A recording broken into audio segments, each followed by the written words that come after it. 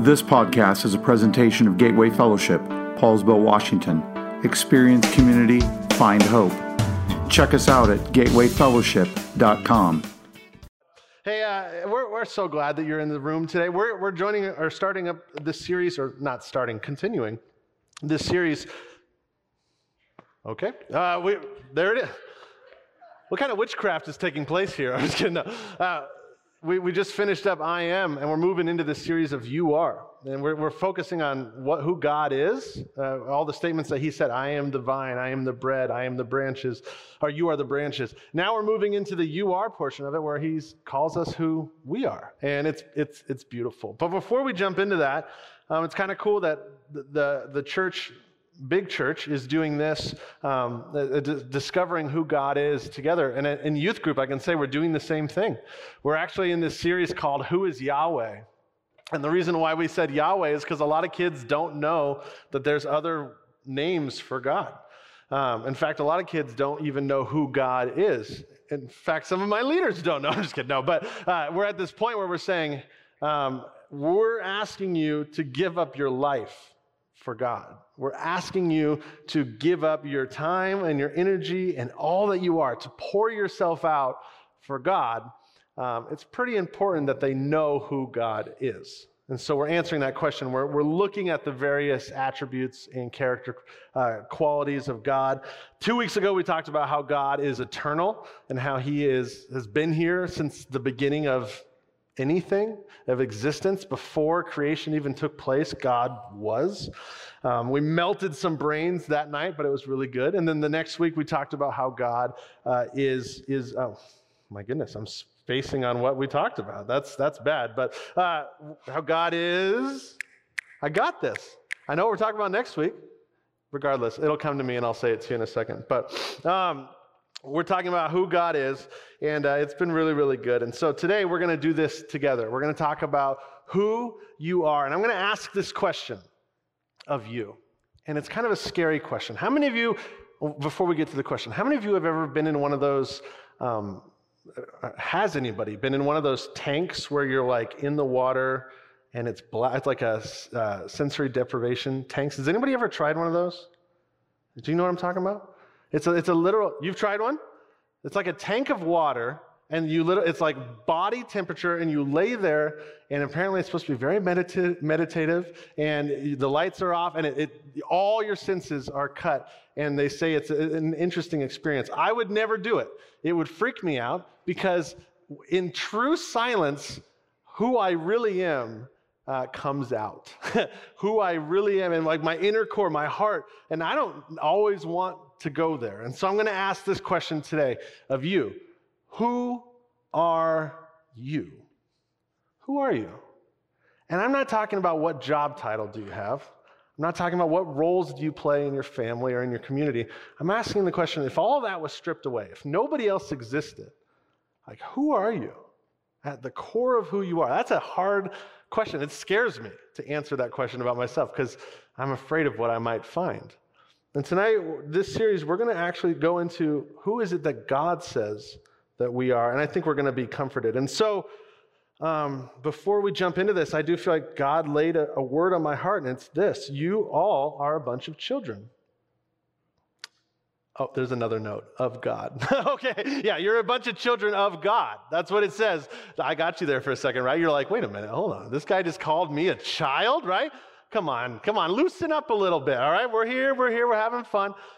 You're not a bunch of children, but you are a bunch of children of God, and that's what we're going to talk about today. Scripture says you are a child of God, and that doesn't always feel good to hear that, to have that spoken over you, like you are a child of God. It makes you feel small. It makes me feel small. Back when I was in middle school, the only way to get into middle school, it wasn't sixth grade, it was at seventh grade.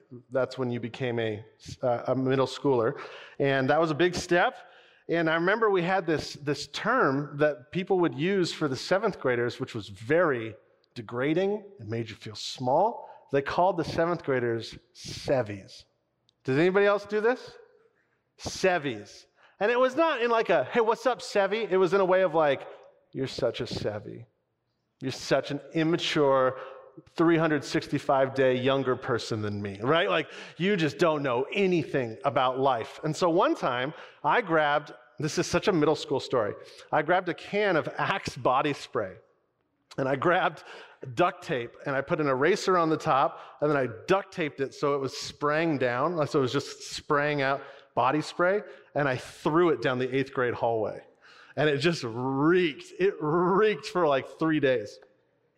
I never got caught, actually. That was the best part. Nobody ever got me for that.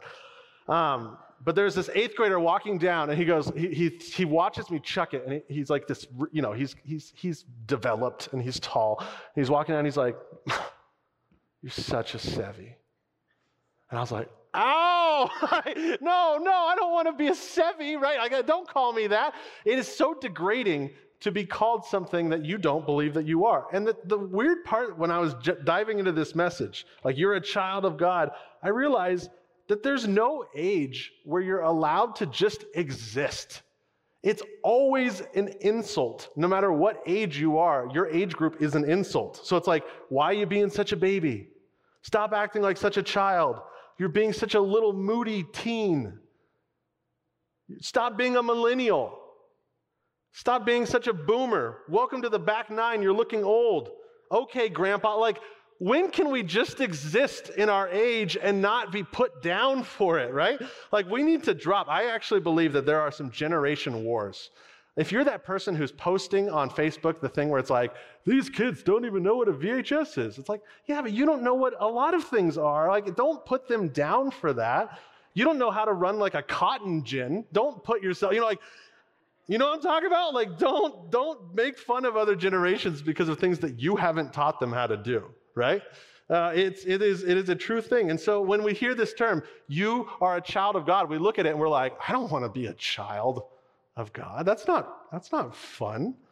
But Scripture is very clear in how it says this. Let's look at this together. John 1, verse 12, it says this, "But to all who receive him, who believed in his name, he gave the right to become a child, or to become children of God."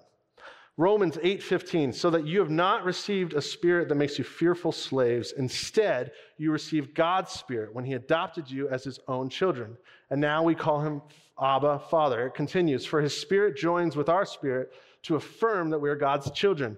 This is preceded by this verse. It says, "For all who are led by the Spirit of God are children of God." Matthew 5:9 says this, "Blessed are the peacemakers, for they will be called children of God." Deuteronomy 14:1 says this, "You are the children of the Lord your God." And 1 John speaks this, "And now, dear children, continue in him, so that when he appears, you may be confident and unashamed before him at his coming." I don't think many of us take comfort in being called a child because in our culture, that's kind of an insult.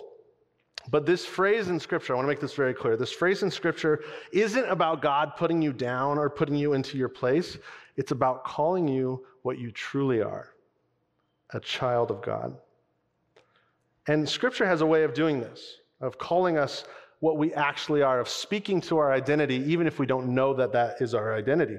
Abram became Abraham because his name literally means like father of many, a father of nations.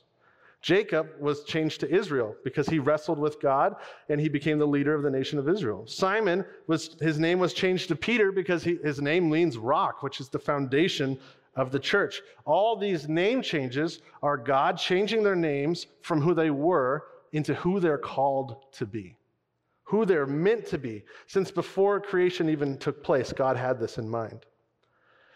And the early church to today has been referred to as the children of God. That's what it calls us in Scripture, simply because we belong to him and he is our Father.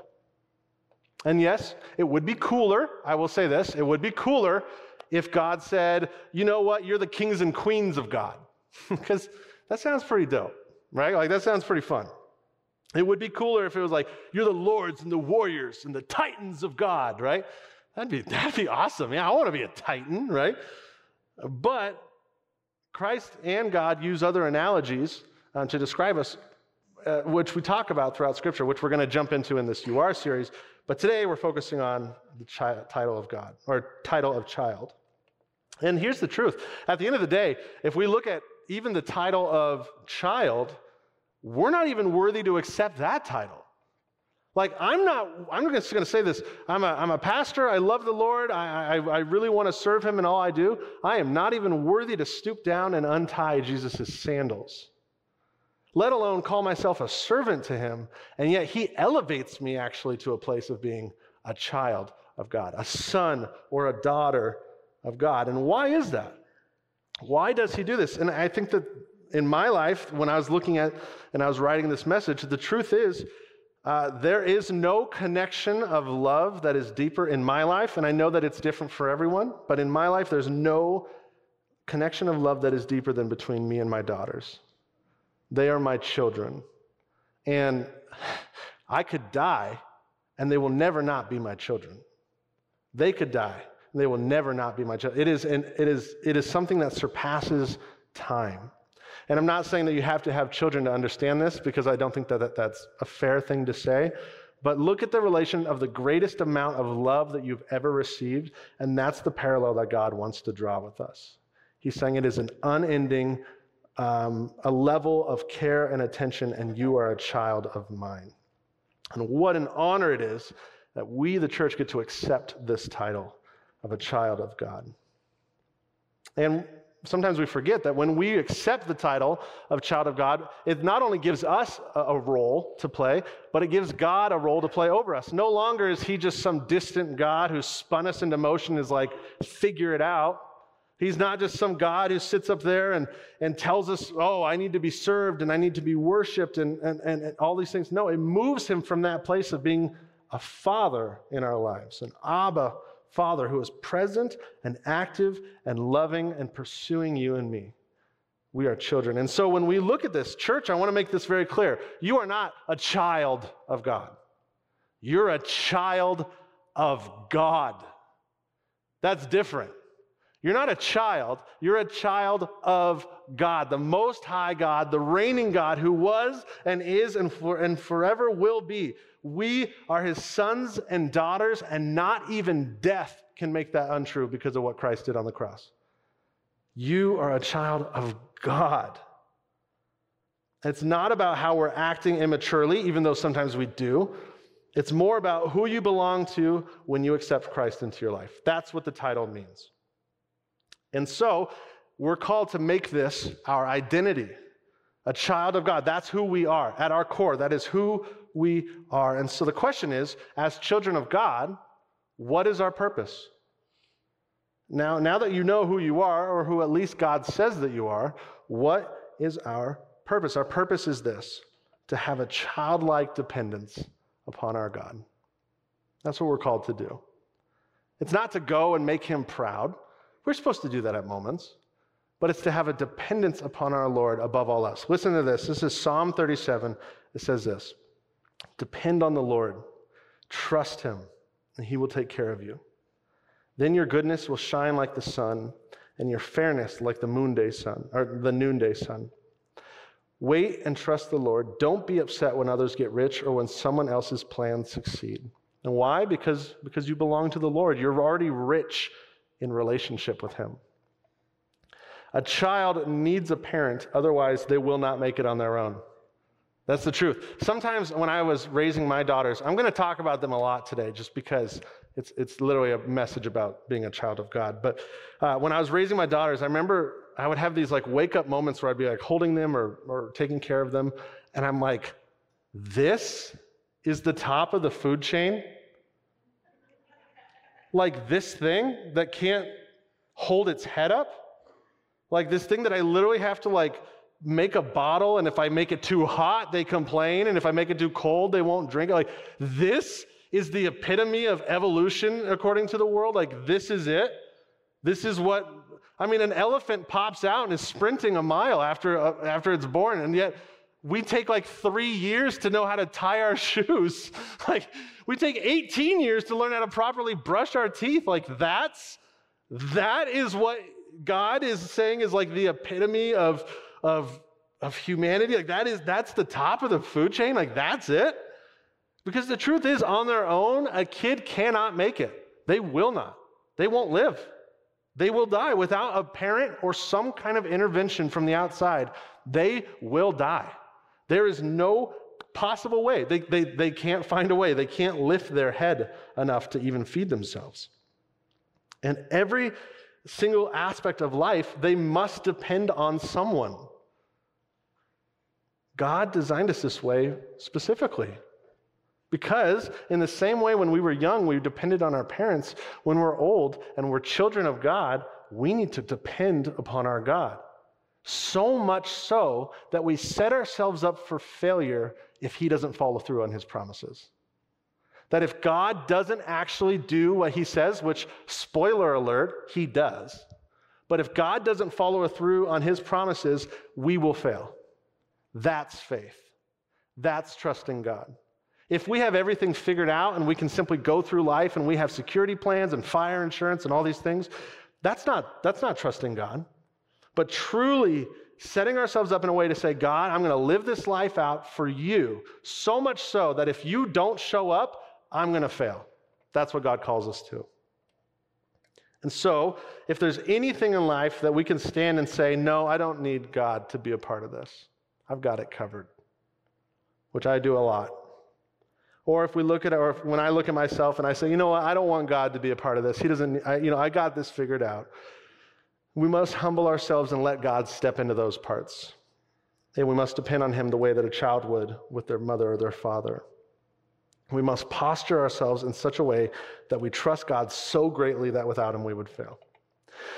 This past week, I was actually writing this message, and so I wrote a little bit in the morning, and then Ellie came out. She's my second-born daughter, and she's 4 right now, and I was like, you know what, I'm just going to spend some time with her. So I spent like 3 hours just like, let's just go all in. Whatever you want to do, let's figure out what we're going to do today. And so for 3 hours, we hung out before school, and I wrote down all the things that she asked me for. All the things that she requested of me. And I love this list because it just shows the way a 4-year-old's brain works. So here's what she needed. She needed me for the following things. She needed water, which all the time she needs water. She needs a snack.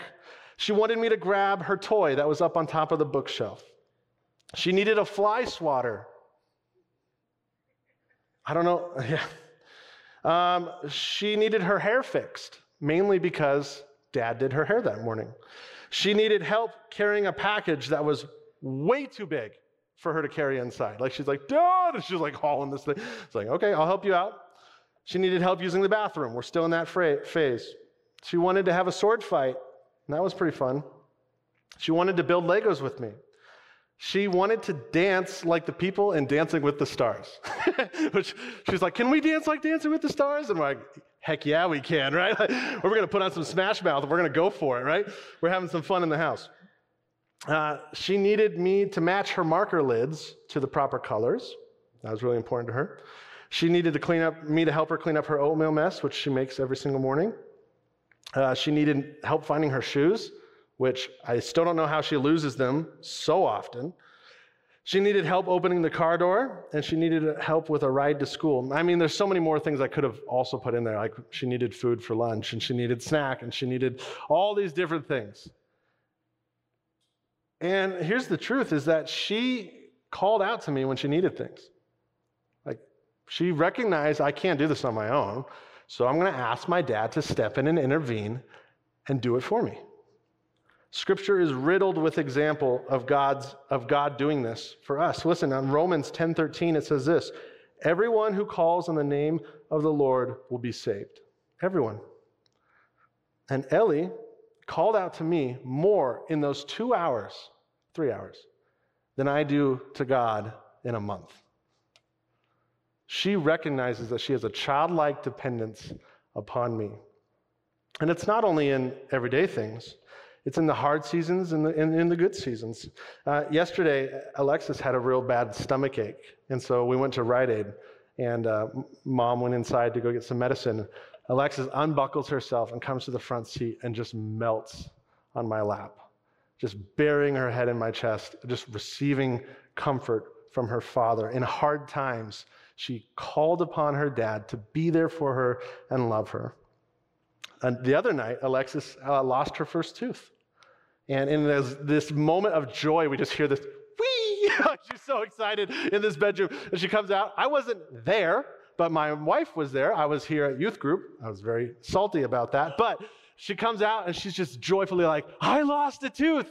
I did it. In good times and in bad times, the first thought in her mind is, I need to go and show this and be with my parents. I need to go and love them and receive the love that they have for me. And yet, we go through life thinking, I'm going to go through this hard season, and I'm going to call on God when I need him. I'm going to go through this really great season, and I'm not even going to acknowledge that God was part of it. We do this. And here's the problem. In order to call ourselves children of God, we actually have to adopt the posture of being a child of God, of being dependent upon him in all that we do. And the question is what happens to us once we do this? Because I'm saying, let's do it. Well, why? What's the point? Why can't we just continue being comfortable where we're at, right? Well, the answer is this. It unlocks our faith. It does. It unlocks the next level of faith. It's like a paywall has been taken down once we do this. Because here's what happens.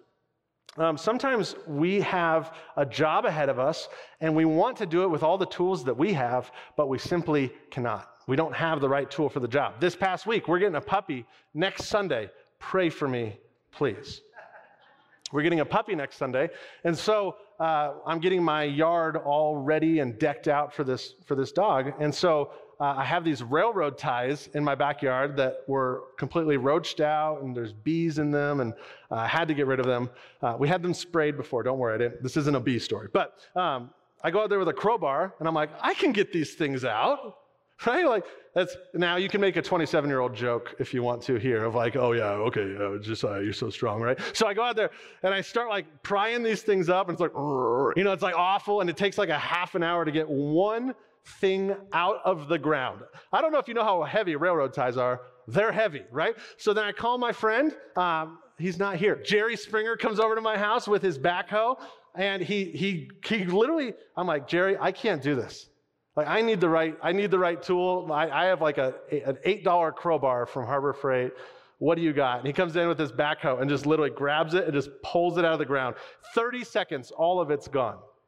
He gave me the right tool for the job. And let me say this. Many Christians are trying to go through life ill-equipped with the tools that they have to carry out this job. This is a big job ahead of us, guys. And if we don't rely upon our Father the way that he calls us to, we're going to fail. We're going to be prying up these boards, and we're never going to see an end result of fruit unless we call on him. Sometimes we get ahead of God's plan.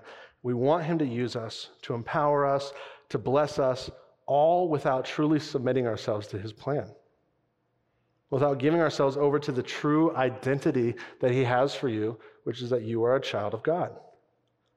Moses, he was the leader of Israel for years and years, and consistently called out to God as a child of God. David was the king, and at his core, he was the child of God, despite all the great titles that he had.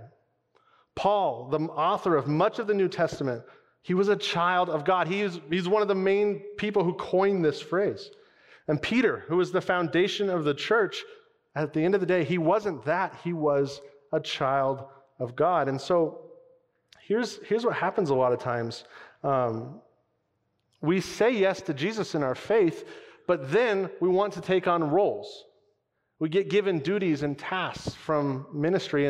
And a lot of times what happens, what I've seen, especially amongst youth, is like, I'm Josiah, and I feel like I had this incredible encounter with God. He did something in my life, and then I'm going to go, and I'm going to become a pastor, or I'm going to become an intern, or I'm going to become a counselor, or I'm going to go do budget for the church, or I'm going to be on the board, or I'm going to clean the bathroom, whatever it is here. There's no hierarchy of importance to the roles. And those roles become who we are. So a lot of people would say, oh, that's Josiah. He's a pastor. That's his identity. And I want to say this. I denounce that. I am not a pastor first. First and foremost, I want to be a child of God. That's what I have to be. I have to accept that title because the truth is, I can fail at being a pastor. I can fail at being a youth mentor. I can fail at being a counselor. And if I wrap my identity so heavily into the things that I do on a daily basis, then when I fail at those things, I fail myself. If your identity is wrapped up in a person and that person leaves you, then all of a sudden, your identity becomes someone who's unlovable. If you are so wrapped up in your job title and then that job says, we don't need you anymore, it's like we break our identity of who we are because that's what we place our identity in. You are not what you do. Who you are is who God called you to be from the beginning of time. You are a child of God, and you cannot fail at that task. You cannot. And once you know that, you can do the things that Peter and Paul and all these amazing patriarchs in our faith did. And so with this, I'm going to ask this question. With knowing that you are a child of God, with this being at the forefront of your mind, if that is something that you can accept today, I ask this question is, are you ready to step into who God's actually calling you to be? Not just your title, not just your role, but the plan that God has for you to go and be nervous. And I know that sometimes it's super awkward to talk to your neighbor. But if God is prompting you to do that, let me tell you this. If as a child of God, you cannot fail, because even if the conversation goes poorly, at the end of the day, your identity is not in how that conversation went. It's in how much your God loves you. You guys, we are a child of God. I need this message, if not more than anybody here. I'm just going to say that first and foremost. It's important that I listen to my own words, but we must, as the church, recognize that we are more than what the world tells us that we are. We are children, we are sons and daughters of the God who is the Most High, who delivers us from fear, who delivers us from evil, who split the seas for us, who delivered us out of the desert. All these things, God is our Father, and we are His children. Will you pray with me? Let's stand as we pray, and then we're going to sing a song together.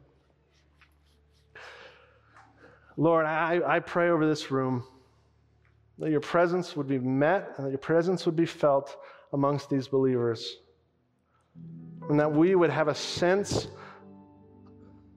of childlike dependency upon you, of realizing that we can't do this life on our own.